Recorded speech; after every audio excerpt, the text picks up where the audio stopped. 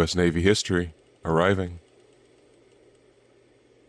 Welcome back to the U.S. Navy History Podcast. I am Dale, and over there is the stalwart XO, Steven.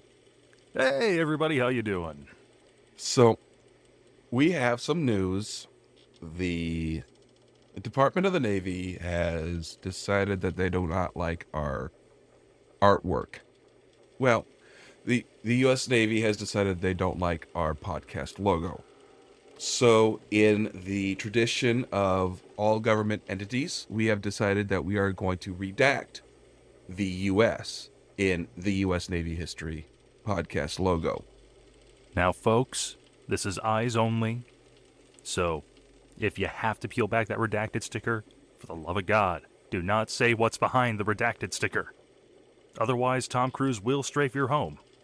Right, yeah. We don't need drone strikes on us, so that is why we are redacting the U.S. part of the logo. We're not redacting the entire country. Just to get that straight. Now, Uncle Sam, we hope that you find this gesture of goodwill, in good faith, and, hopefully we can play nice.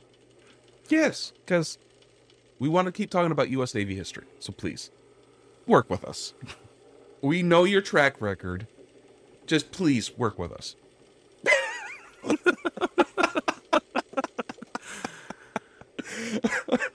Okay. So, we're going to continue with the Civil War. We have gotten through the causes. That was very heavy. That was very hard. And now we're going to go into the successions and the beginning of the war. All right, let's cast off. Let's get underway. So, which state, my dear Stephen, do you think did more to advance the succession of all the other states? I feel like I should know this answer. I'm going to go with Virginia.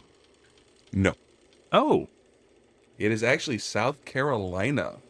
They adopted the, quote, Declaration of the Eminent Causes which induce and justify the succession of South Carolina from the federal union, unquote. wow, that is a title even longer than most thesis papers. Yes, at least they didn't have any hyphenations in that, because that would have made it even longer. Listen, a long title does not count towards the word count requirement for a secession paper. Try harder. Yeah. So this was done on December 24th, 1860. What this paper did was it argued for the states' rights for slave owners in the South, and it contained a compliment about states' rights in the North in the form of going against the Fugitive Slave Act. They claimed that the northern states were not fulfilling their federal obligations under the Constitution. Well, if a law is unjust, must it be followed? I see what you did there. Musket. So, 7 states declared their secession from the Union even before Lincoln took office. They established the Southern government, which was the Confederate States of America, on February 4th of 1861.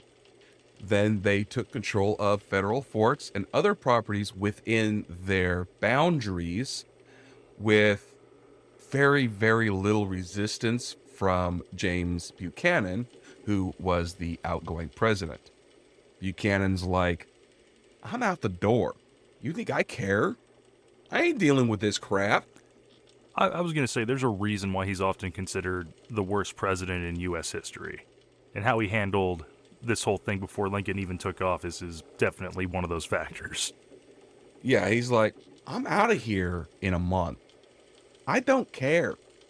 I gotta pack up the White House.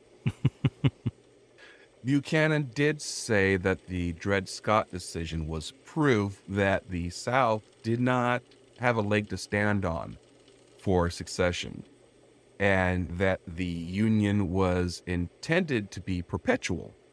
but that the power of a force of arms to compel the state to stay in the Union, this was not among the powers granted to Congress. Well, I imagine it's one of those things that when writing the Constitution in 1788, it's just one of those things that you're optimistic. Hey, we made a new nation. Articles of Confederation didn't work, so let's do this again, do this right. Well, what if states rebel? We're all working together. That won't happen. Yeah. Guess what? It's happening. Dang it. So, a quarter of the entire U.S. Army, every single garrison in Texas, surrendered February of 1861 to the states that succeeded. And then they said, we're part of the Confederacy now, under David E. Twiggs. So after that, the Southerners, they started resigning their seats in the Senate and the House. And Republicans were then able to pass bills for projects that had been blocked by these Southern senators before the war started. Which, I know, which include the Morrill Tariff, the land grant colleges, the Homestead Act, the Pacific Railway Acts, the National Banking Act, and the authorization of the United States notes by the Legal Tender Act of 1862. So these guys were standing in the way of the dollar bill.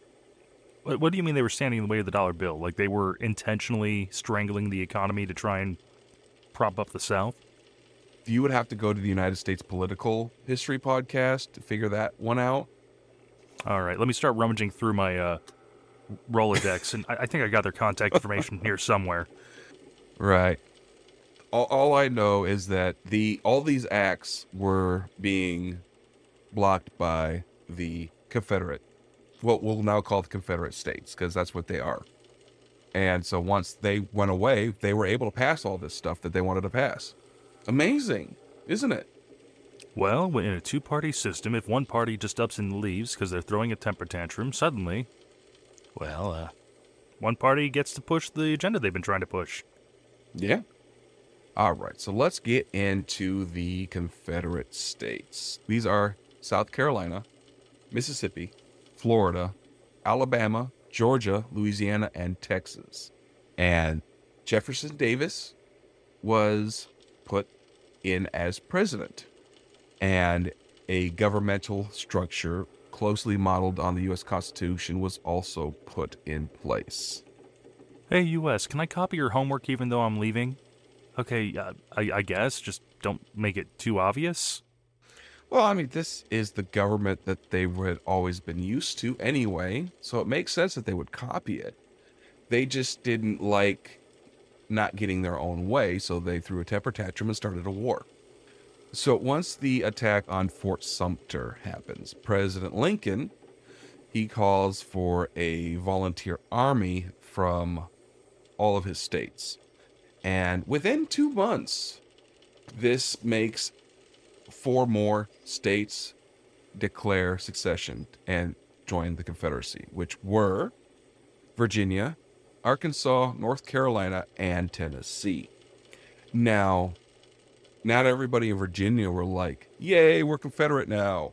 The northwestern portion of Virginia were like, you seceded from the Union? Well, we're seceding from you. But you can't do that. You're part of the states. Well, now we're part of the Union. And this is how West Virginia was formed. Good on you guys. Yes. And from what I understand, Missouri was kind of in an opposite situation. Like, while it was technically a Union state, there was a good chunk of the southern portion of the state that was trying really hard to make it switch sides. By the end of 1861, both Missouri and Kentucky were pretty much under Union control. And the Confederate governments that they tried to put in place there were exiled. So yes, they wanted to be part of the Confederacy, But the Union was like, nope, you guys out. Fine. Sorry, guys. Mom says I can't play. I'm heading back to the South. Yeah. Now, all these states, they did their paperwork to succeed and, gave their reasons. And only 3, Texas, Alabama, and Virginia, they're the ones that specifically mention the plight of the slaveholding states at the hands of the North. The rest of them don't mention the slavery issue, but, that's why. So, the other 23 states, they are the Union, which were in alphabetical order: California, Connecticut, Delaware, Illinois, Indiana, Iowa, Kansas, Kentucky, Maine, Maryland, Massachusetts, Michigan, Minnesota, Missouri, New Hampshire, New Jersey, New York, Oregon, Ohio, Oregon, because Ohio comes before Oregon in alphabetical order, Pennsylvania, Rhode Island, Vermont, and Wisconsin. I love Wisconsin! Now, while the war was going, Nevada and West Virginia, they split off and joined the Union. And Tennessee and Louisiana were returned to the Union military control during the war. Now, the territories of Colorado, Dakota, Nebraska, Nevada, New Mexico, Utah, and Washington all fought on the Union side as well. Now, there were a bunch of Native American tribes that supported the Confederacy. And do you know why they supported the Confederacy?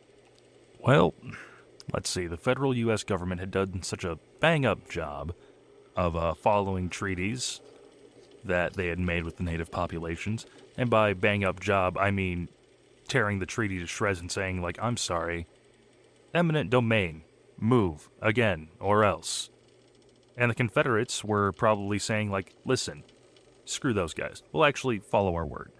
Nope. No? No, because these were slave-holding tribes. Oh. And that's what brings Oklahoma onto the Confederate side. Because Oklahoma was pretty much where they shipped all the Indians. As, they were ripping them out of their native homes because they wanted that land. Which we've already gone over quite a bit of that. Yeah, I think we spent like 3 episodes on just one state. Florida. Florida. Yes. I was going to say, I think you got some swamp water stuck in your throat there. So the border states in the Union were West Virginia, which, because they separated from Virginia and said, nope.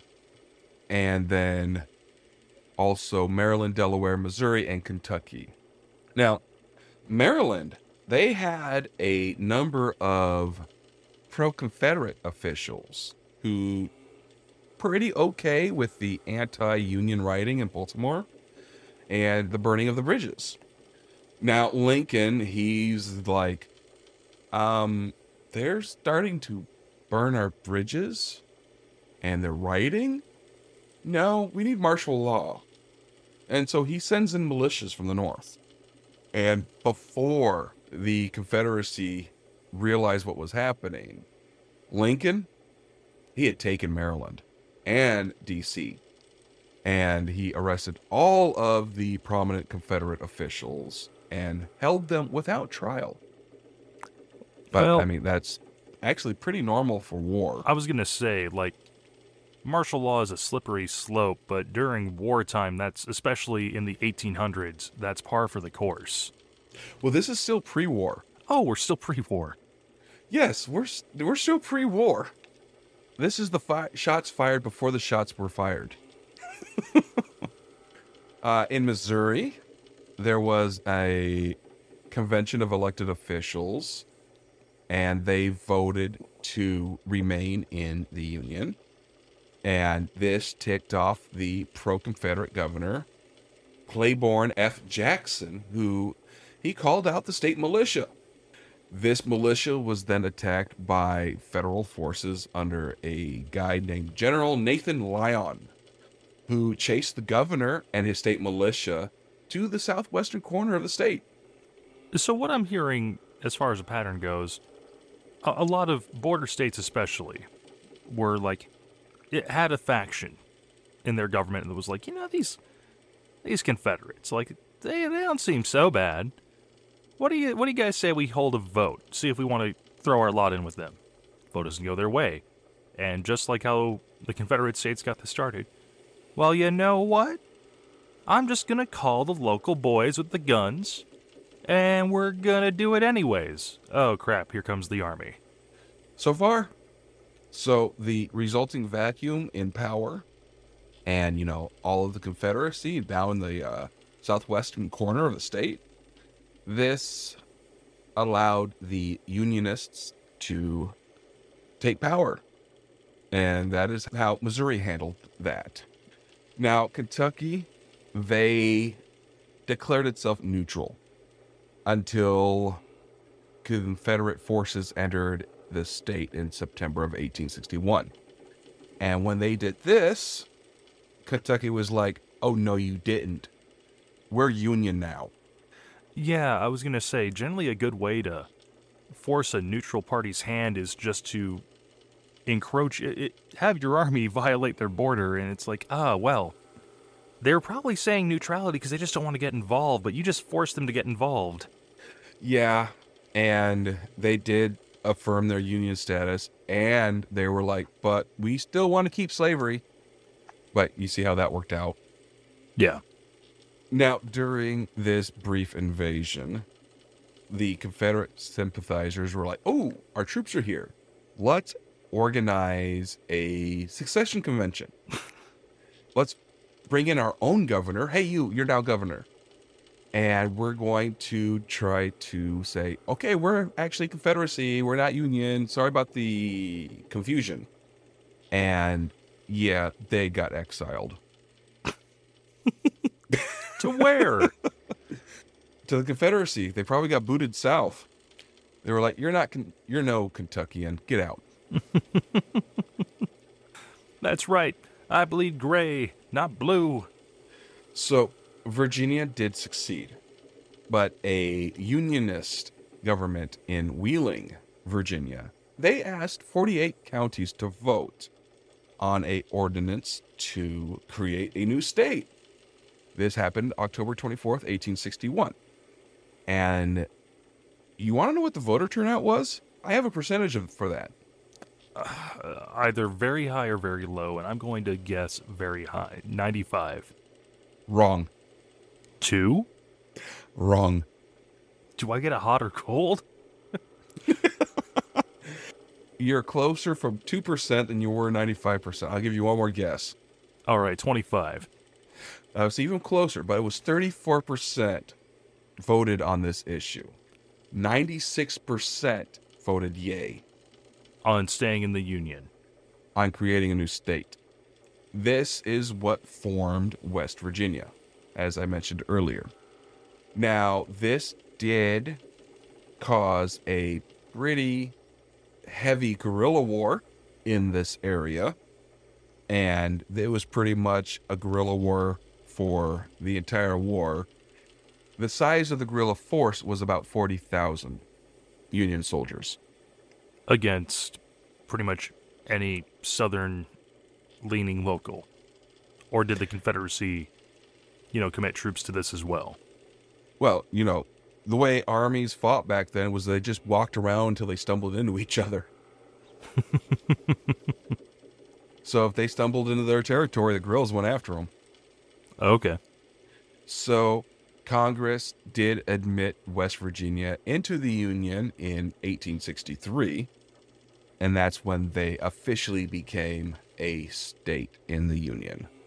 Now, a secession attempt from the Union in East Tennessee was attempted, but this time the opposite happened, and the Confederacy went in there, arrested about 3,000 men who were identified as Union loyalists and were imprisoned without trial, of course.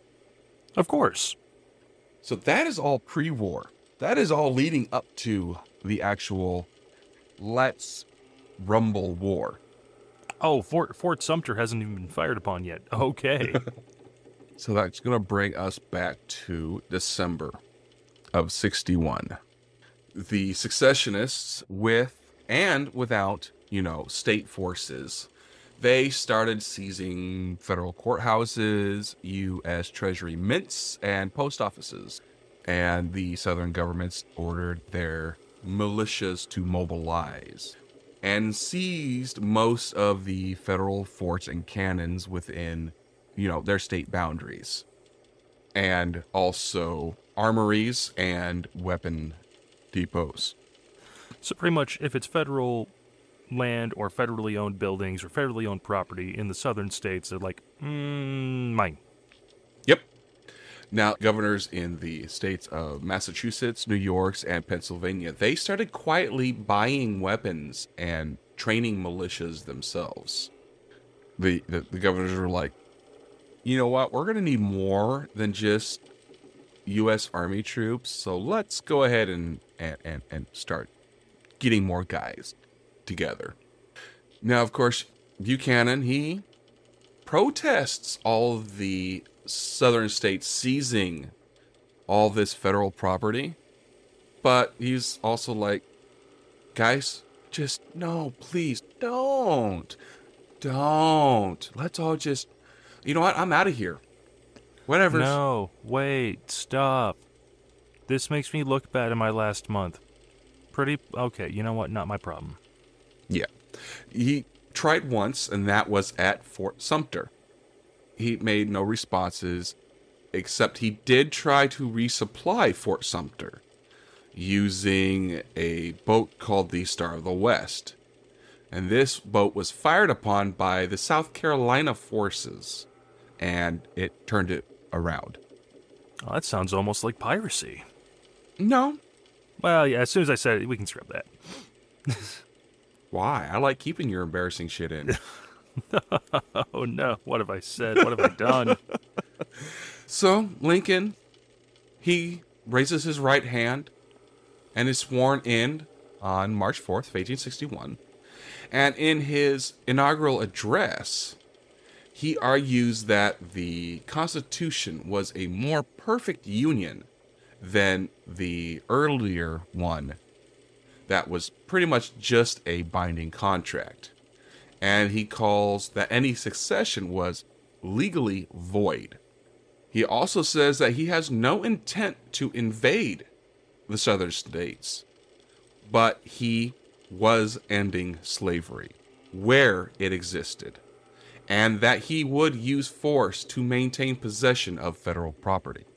The government would make no move to recover post offices, and if resisted, mail delivery would end at state lines. Now, where the conditions existed that did not allow peaceful enforcement of federal law, the U.S. Marshals and judges would just be withdrawn, taken where they would be safe. And he did not make any mention of, well, you know what was in Louisiana, Georgia, North Carolina? Swamp. U.S. mints. Those are important. Yeah, you know what was in there, right? A lot of, when I say raw, I mean still an ingot. Probably a lot of gold and silver. A lot of bullion, yes. He also said that U.S. policy would be to only collect import duties from at the ports themselves. There would be no serious injury to justify revolution in the politics in his 4 years. He ended his speech with a plea to restore the bonds of the Union. In response to this, the South, they sent delegations to Washington, and they offered to pay for the federal properties and enter into a peace treaty with the United States, because now they're the Confederacy, the Confederate States of America. And Lincoln, he rejects any negotiations with the Confederacy because he claimed that they were not a legal government. The Secretary of State, William Seward, he saw himself as the governor or prime minister behind the throne of the, quote, inexperienced Lincoln.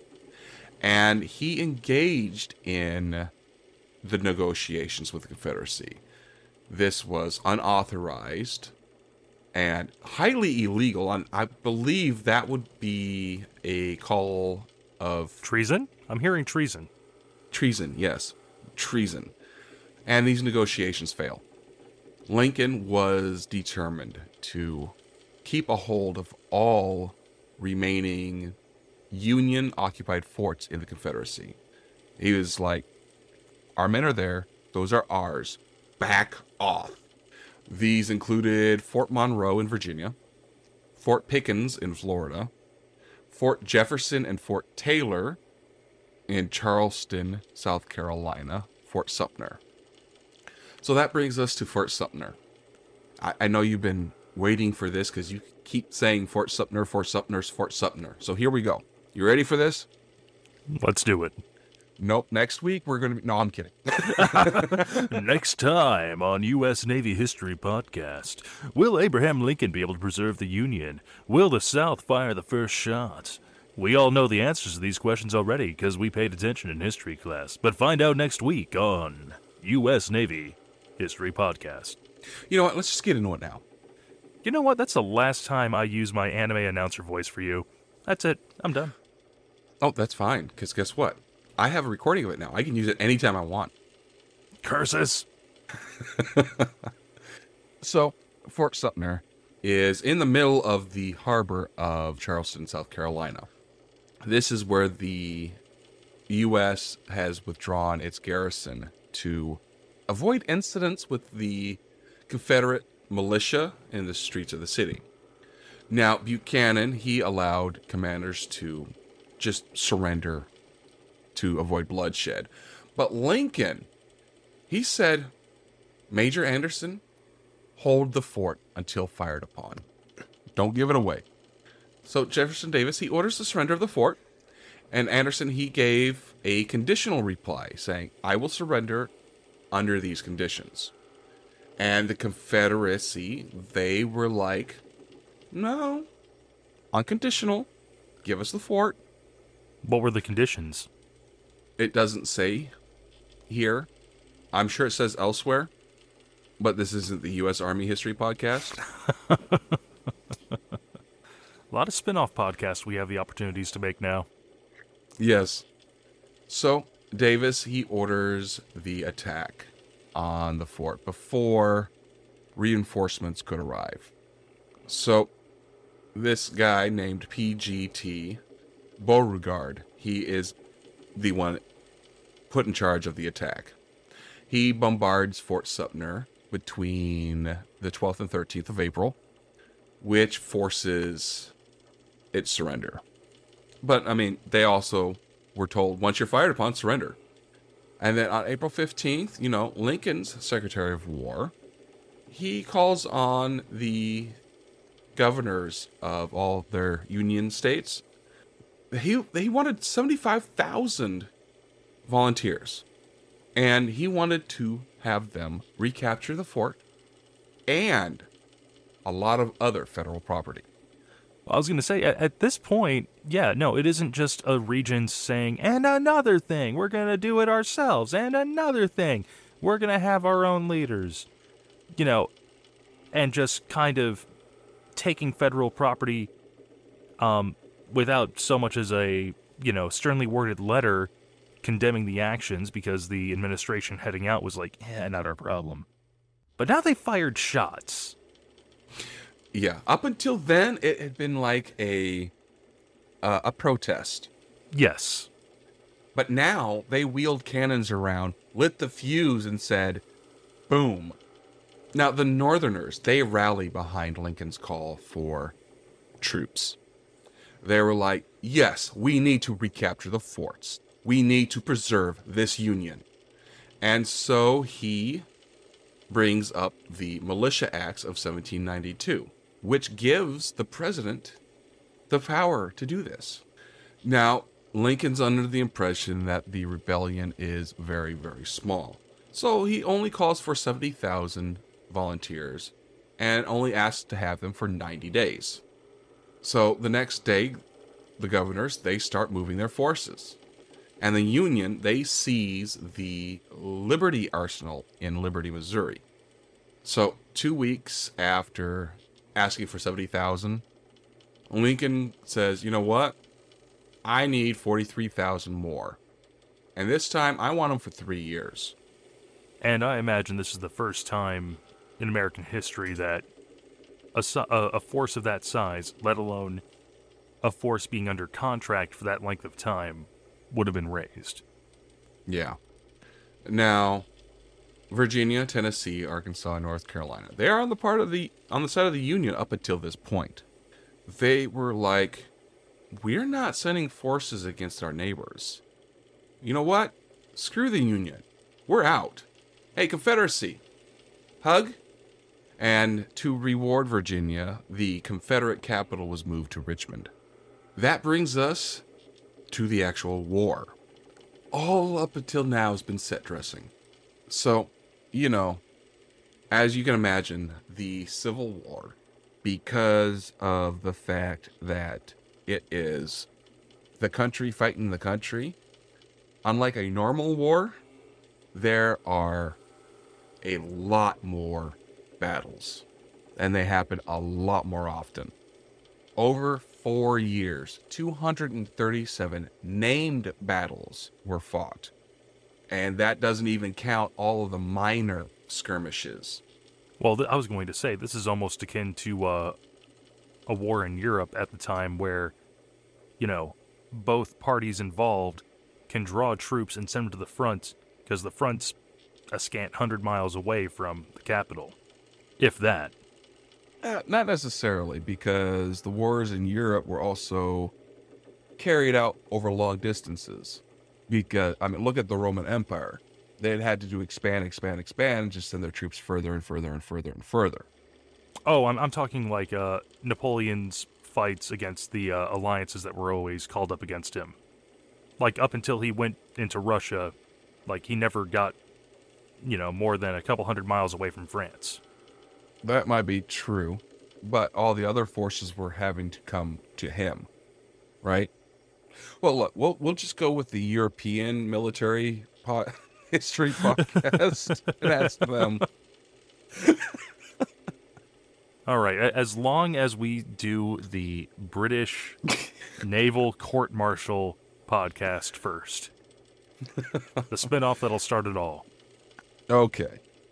Anyway, in the scales of world military history, both sides of the fighting, both the Union and Confederacy, they were characterized by high casualties and ferocious intensity.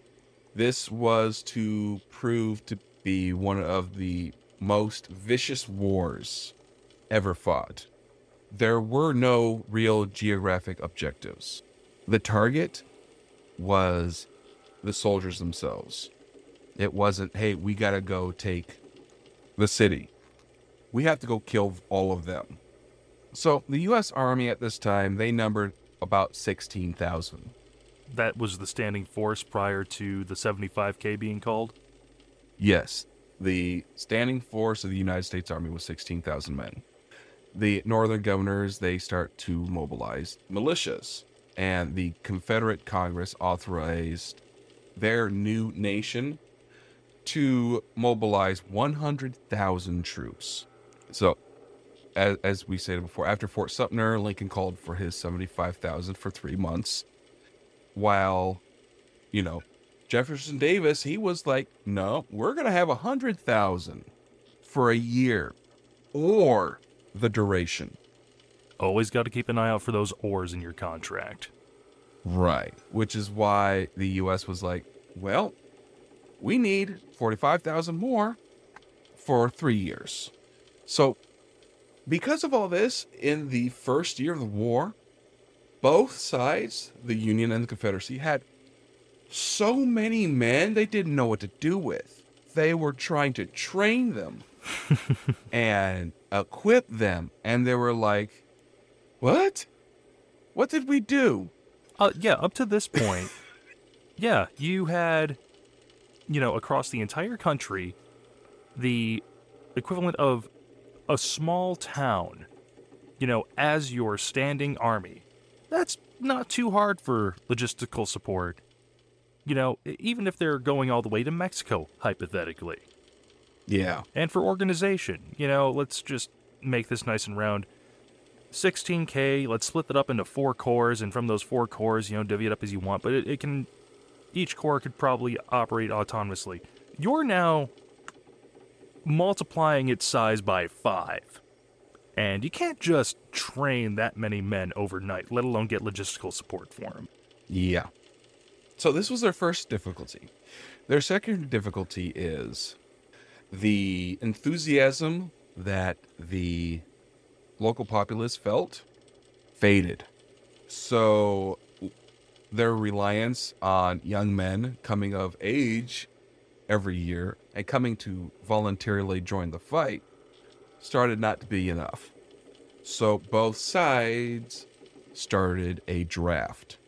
This was to encourage or force them into volunteering, quote unquote.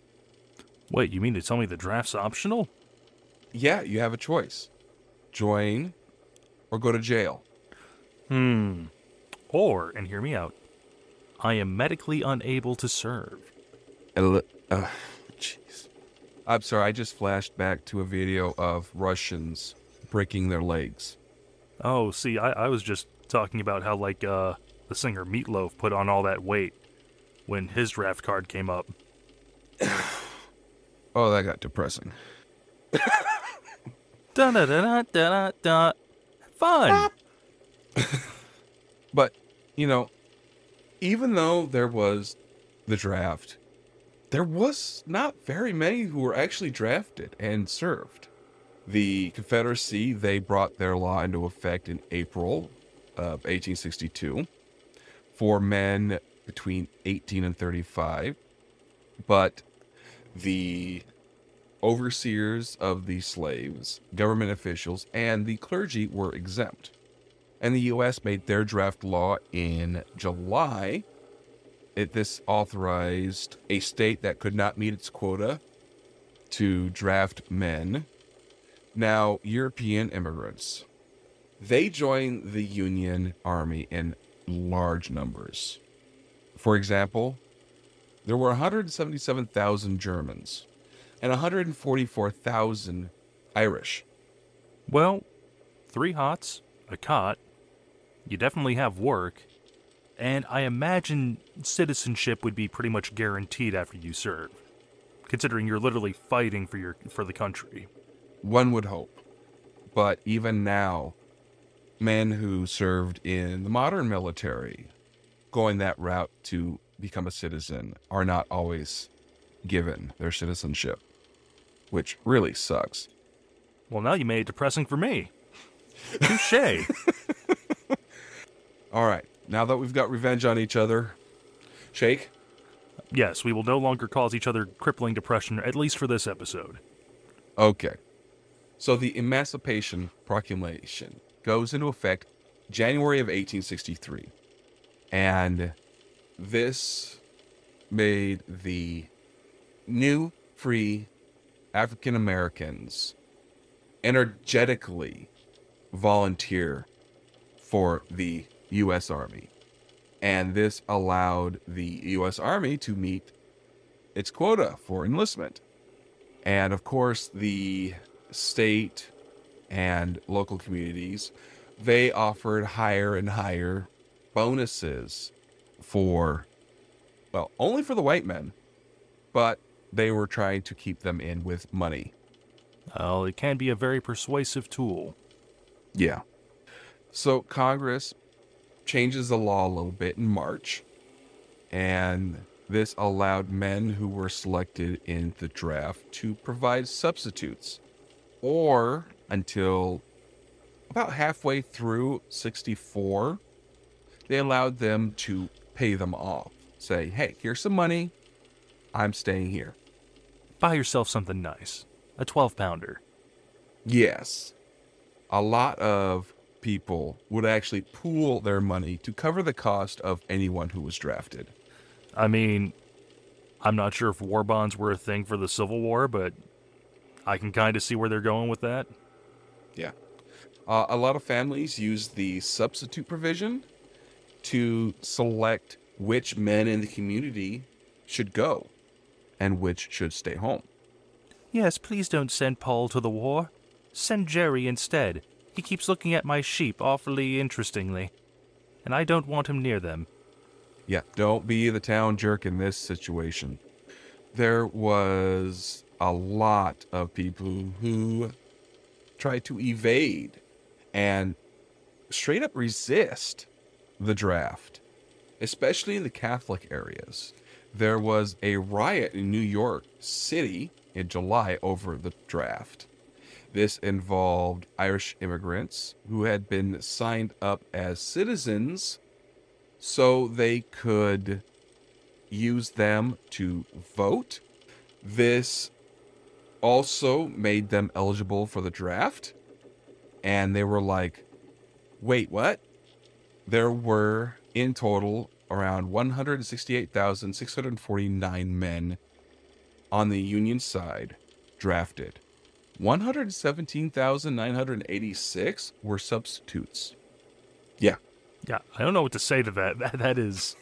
I thought it was going to be something like, 10, maybe 20%. No.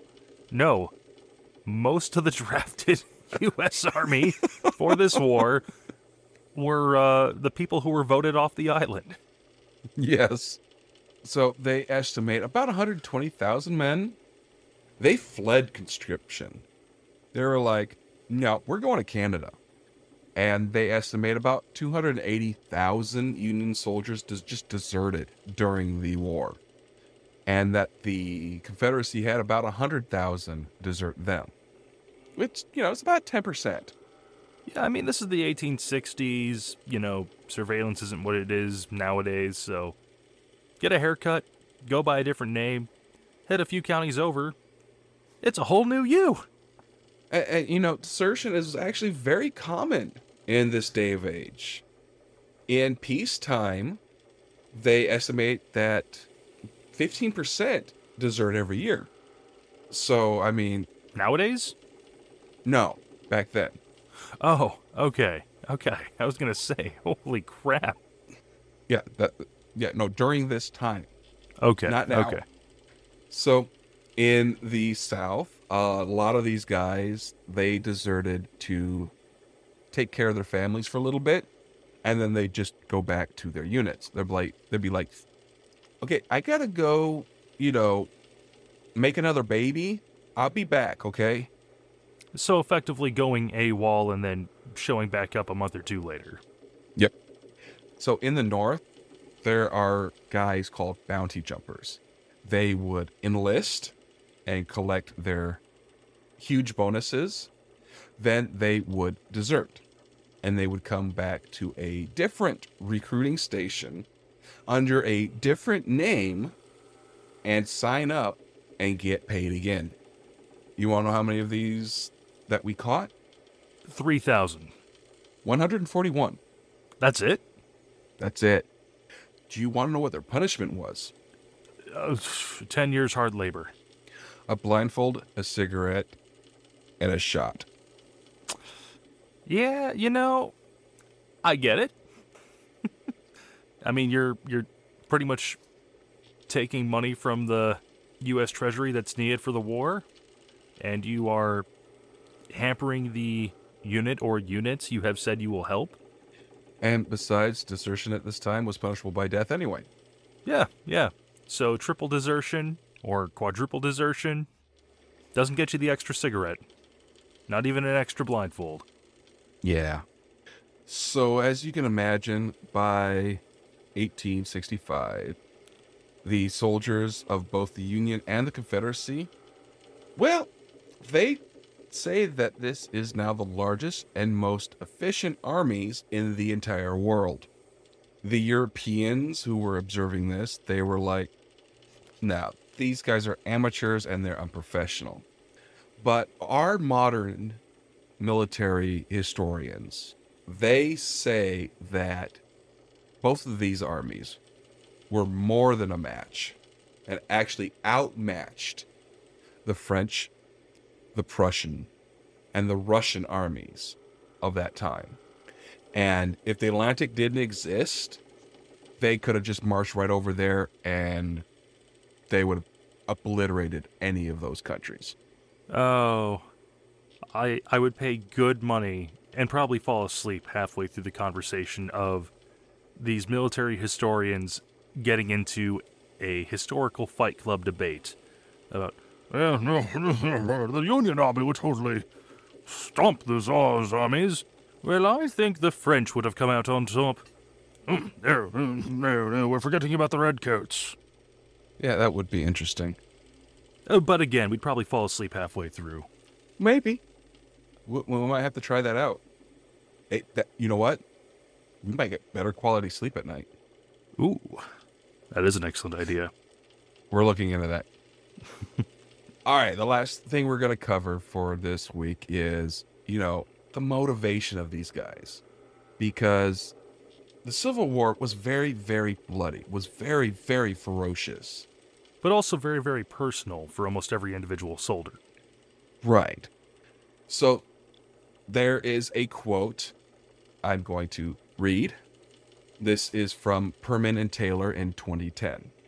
Quote, some historians emphasize that Civil War soldiers were driven by political ideology, holding firm beliefs about the importance of liberty, union, or state rights, or about the need to protect or destroy slavery. Others point to less overtly political reasons to fight, such as the defense of one's home and family, or the honor and brotherhood to be preserved when fighting alongside other men.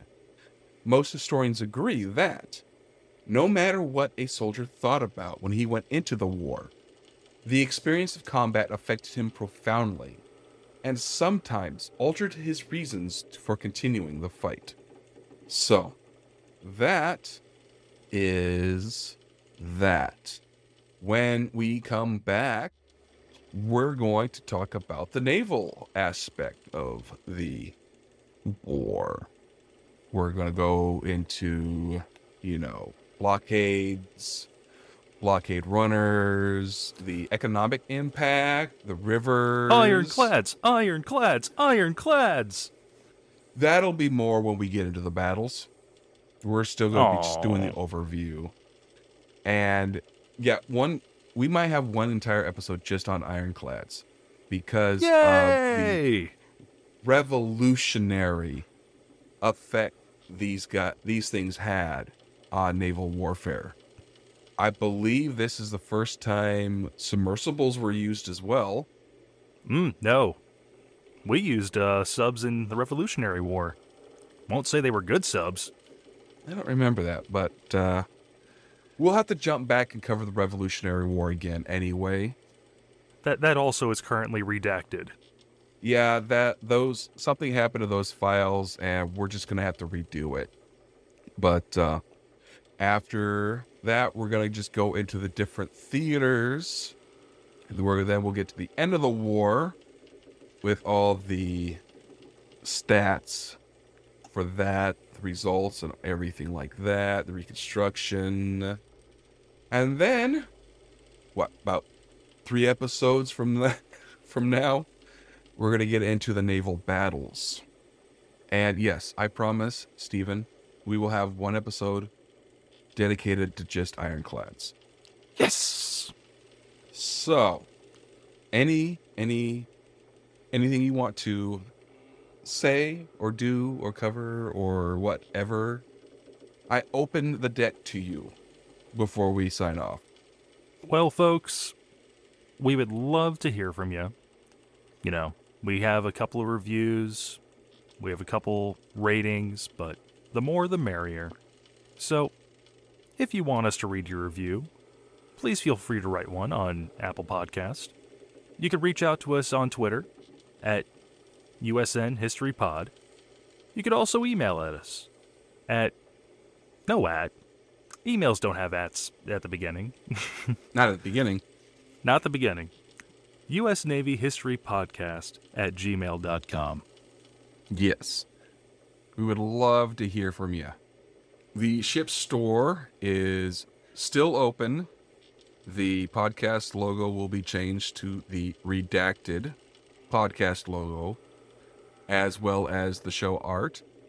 And that's another way you can support us if you want. There's also some artwork by the captain. There's even a USS Peacock that was a special request from the XO, and you're more than welcome to make a special request as well. And we wish you guys fair winds and following seas. Don't sink the boat. Bye-bye.